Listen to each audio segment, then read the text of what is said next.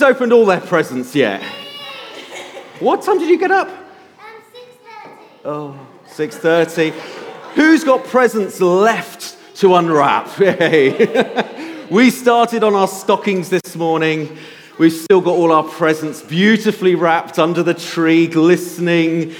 Well, some of them are looking beautiful. All the ones from me somehow look like a crumpled mess of paper and half a roll of sellotape. I just can't wrap presents beautifully. It takes me hours to do even that tangled mess. But the thing is, the wrapping is just that. It's just the packaging. The important thing for me is the gift, isn't it? I know there's some people who are very gifted at wrapping presents, and I'd love that. But really, the important thing is the gift. It's what's inside. Wrapping's just secondary.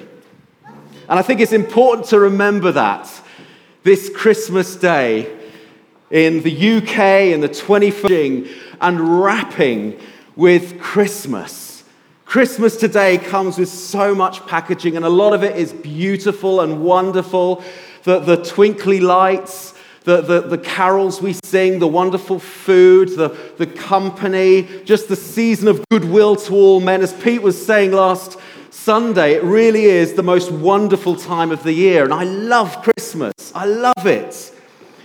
But I suppose the challenge is, with all this wonderful packaging amongst all the wonderful festivities, is not to lose sight of the actual gift, of what it's all about. That's why I'm so pleased we can have a Christmas morning service, because it really is unwrapping Christmas, isn't it? It's getting to the heart, to the gift. And during our Advent series, we've been looking at how Matthew and Luke really give the detail. They set the scene for the Christmas story. They give the setting wonderfully. But this morning, I want us to look at Galatians 4 very briefly. I'm only going to speak for a few moments because I know everyone's thinking about their turkey in the oven. But Galatians 4, it's almost Christmas unwrapped. This is Christmas in a nutshell. This is the gift. This is what it's all about. Paul says this in Galatians 4, from verse 4. But when the fullness of time had come, in other words, at exactly the right moment, not a moment too soon, not a moment too late, God sent his Son, born of a woman, born under the law, in order to redeem those who were under the law, so that we might receive adoption as children. And because you are children, God sent the Spirit of his Son into our hearts, crying, Abba, Father, Daddy, Father. So you are no longer a slave. This is the Christmas message to you. You're no longer a slave, but a child. And if a child, then you're also an heir through God. What wonderful truths. At the heart of all the festivities is this incredible truth. God sent his Son Jesus. God with us. That's been the theme of our Christmas season this year.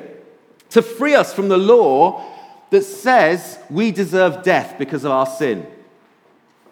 And Jesus took that sentence on himself. As we've been started off singing, the greatest day in history was when Jesus took that sentence of death upon himself so we could go free.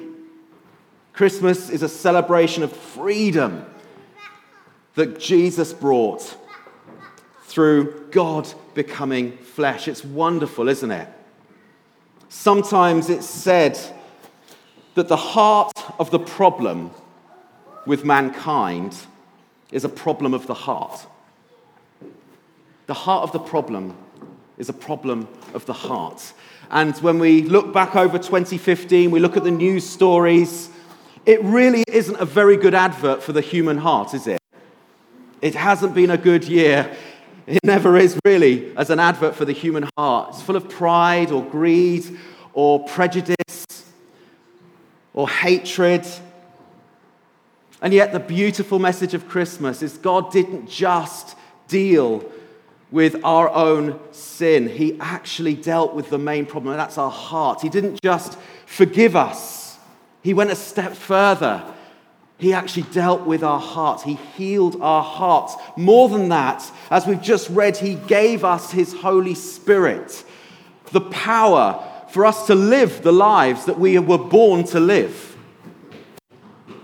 You were created for a purpose, and God has given you His Spirit. And when we receive the gift of Jesus, when we receive it, we're not just forgiven, but we've also been given a new nature, a new heart. And God gives us His Spirit, His Holy Spirit, God with us today, as Rob was talking about a couple of weeks ago. This is what it's all about. This is the gift amongst all the wrapping, amongst all the festivities that we mustn't lose sight of. Because the thing is, the packaging can sometimes be fairly confusing. It can be even off-putting. It can cloud what the real gift is. I think I might have mentioned this a while back, but probably one of the best presents I ever received as a kid came in a very unusual package. I was 14 at the time. It was 1985. Work it out. And I put my hand into the stocking. I felt this box. And I pulled out what was probably the number one gift in 1985. If you were a girl. It was a set of curling tongs. Perfect in 1985 if you wanted to perfect the Princess Diana hair flick, which everyone seemed to have. My sister had the Lady Di hair flick, and truth be told, I probably had enough hair in the 80s to be able to do that, but that's not the point. I was 14 years old, an adolescent, already feeling slightly awkward about my image. It was just plain weird. So I crept into my parents' bedroom and, with all hope, said, has there been some sort of mix-up? Is this present for my sister? Have you just put it in the wrong stocking? Please tell me you put it in the wrong stocking. To which they just laughed. And they said, have a look inside the box. The box is just some protective packaging that we had lying around. And when I put my hand inside the box, I've still got it. I pulled out a vintage chromatic harmonica. Look at that. Which I've still got. It's probably the only, apart from a Bible I was given actually on that same Christmas, funnily enough. It was a good year. Probably the only two things I've got left over from my childhood that I still have. Play it. Go on then. I can't play, by the way.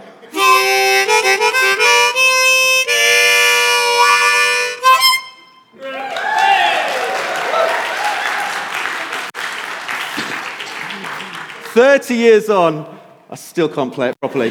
But anyway, the thing is, I nearly missed the gift because of the unusual packaging. I nearly discounted the treasure within because I didn't like or didn't understand the packaging. And today, people still miss the gift of Christmas because they don't get the packaging. They don't understand it. That first Christmas was no different. There's no difference because God's gift came in a very unusual package. A baby born into poverty, into squalor. This was the King of Kings, the promised Messiah. Didn't look much like a king. You know, however we dress up the nativity and give it a warm glow, whether it was in a cave or a guest house, it's where, there was obviously a manger, it was where they kept animals. It would have been riddled with mites and lice and mice and every other parasite you can think of. Hardly the best place to give birth. It didn't look like the birth of a king. There again, when Jesus grew up, he didn't look much like a king either. He looked just like all the other disciples. I don't know if you've picked up in the news and in social media recently, there's been renewed interest in what did Jesus actually look like? And apparently there's been a new photo. If we put the next slide up, the one on the right is the latest attempt at trying to discover what Jesus looked like. They used forensic anthropology, which everybody knows it's what detectives use to try and reconstruct a face or a body. They use bone structures and they use skulls. Obviously, there was no body with Jesus. Why? Because he's alive today. There is no body. He's in heaven with his heavenly Father. So what they've done, they've gone back and they've found skeletons and skulls of first century Jews and reconstructed using cultural pointers to try and build up a most accurate picture of what Jesus looks like. You know, it's a far cry from the usual chiseled look of Jesus in the movies. You know, he doesn't have Robert Powell's piercing blue eyes and sculpted torso. People got really upset by that picture. It's like, that doesn't look like my Jesus. But of course, the truth is, the Bible doesn't tell us what Jesus looked like. Because shocking as it may seem in our image-obsessed world, it doesn't matter. It really doesn't matter. I mean, one of the only clues, or the few clues we've got, is in Isaiah 53. It actually says that there was nothing beautiful or majestic about his appearance. Nothing outward that would attract us to him. And yet, of course, Jesus attracted people in their thousands. Why? Because it wasn't his image, it was his identity. It was who Jesus really was. They were attracted to his compassion, to his power, to his words, to his authority. This is what attracted people to Jesus. Outwardly, he looked just like all the other disciples. In fact, we know this because when the time came for his arrest, Judas had to signal to the guards which one he was. You know, he wasn't the one in the white glowing robe hovering above the ground. He was just like them. Judas had to kiss him on the cheek and said, the one I kiss is that's him. Because he looked just like the disciples. Truth is, whatever he looked like, he was and is the Son of God, God's gift to us. His outward appearance is just the packaging again. It's just the packaging. The gift was his identity, who he was. And time again, the Bible tells us that image is so much more important. Sorry, get that right. Identity, just checking you're still awake. Identity is so much more important than image. The world would say it the other way around. They would say, no, it's all about the image. It's all about the perception. No, it's our identity. And this is why Galatians 4 is so important. Your identity when you receive the gift, you're a child of God. That's your new identity. It's so much more important than image or the packaging. It's an important lesson to learn. So really, having said all that, my encouragement is threefold to leave you. I'm going to finish in a few moments. Threefold encouragement. If you're the type of person, which probably is many of us, that love to do Christmas big, you do all the trimmings, you go to town on Christmas, my encouragement to you is enjoy it, celebrate it, but don't lose sight of the gift within. Don't lose sight of the gift itself, God with us. Our Emmanuel.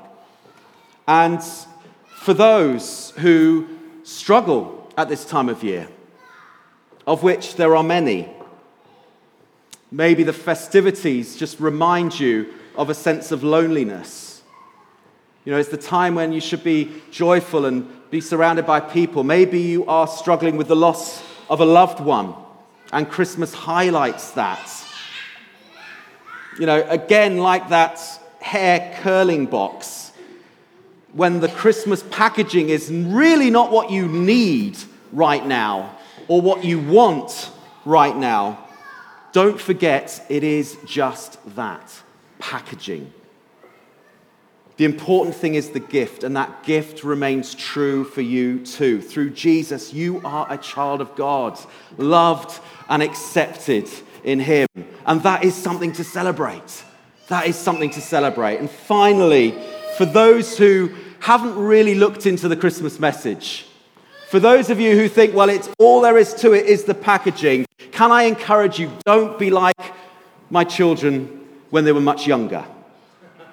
And probably like a lot of much younger children. Whether you've got nieces or nephews or your own kids, I don't know what it is, but you spend all this money on a gift, and they're more interested in climbing into the box it came in than the gift itself. The gift is left on the side and they're playing with the paper, they're playing with the box, they're making wonderful things in the box, and you're thinking, I should have just given them a cardboard box. But my encouragement, if that's you, if that's how you treat Christmas, it's all about the packaging and the festivities, and you think that's all there is to it, can I encourage you to look a little deeper? Because all the festivities should point to something greater. The gift inside. The gift inside. The greatest gift you can ever receive.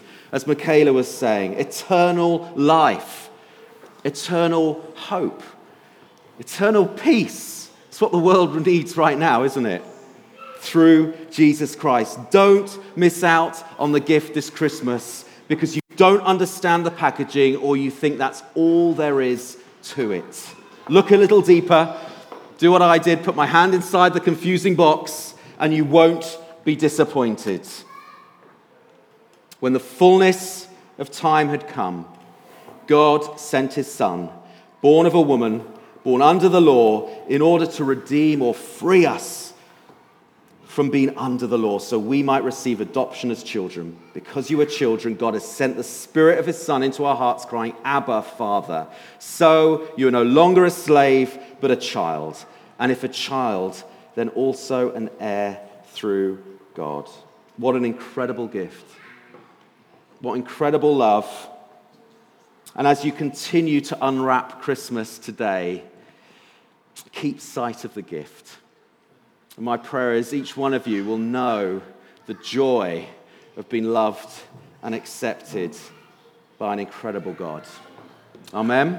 Amen. If we can have the band back, I'm just going to pray. Father, we just thank you for sending your Son Jesus. We thank you for the freedom that was bought for us through Jesus' sacrifice on the cross. And I just pray that whatever our Christmases look like today, may we discover the truth of the greatest gift mankind has ever received. Freedom from sin, freedom from death, and into an inheritance, into a sonship, into a daughtership that can never, ever be taken away. We thank you for the joy that you've put in our hearts. We want to celebrate today and every day. God with us. Amen.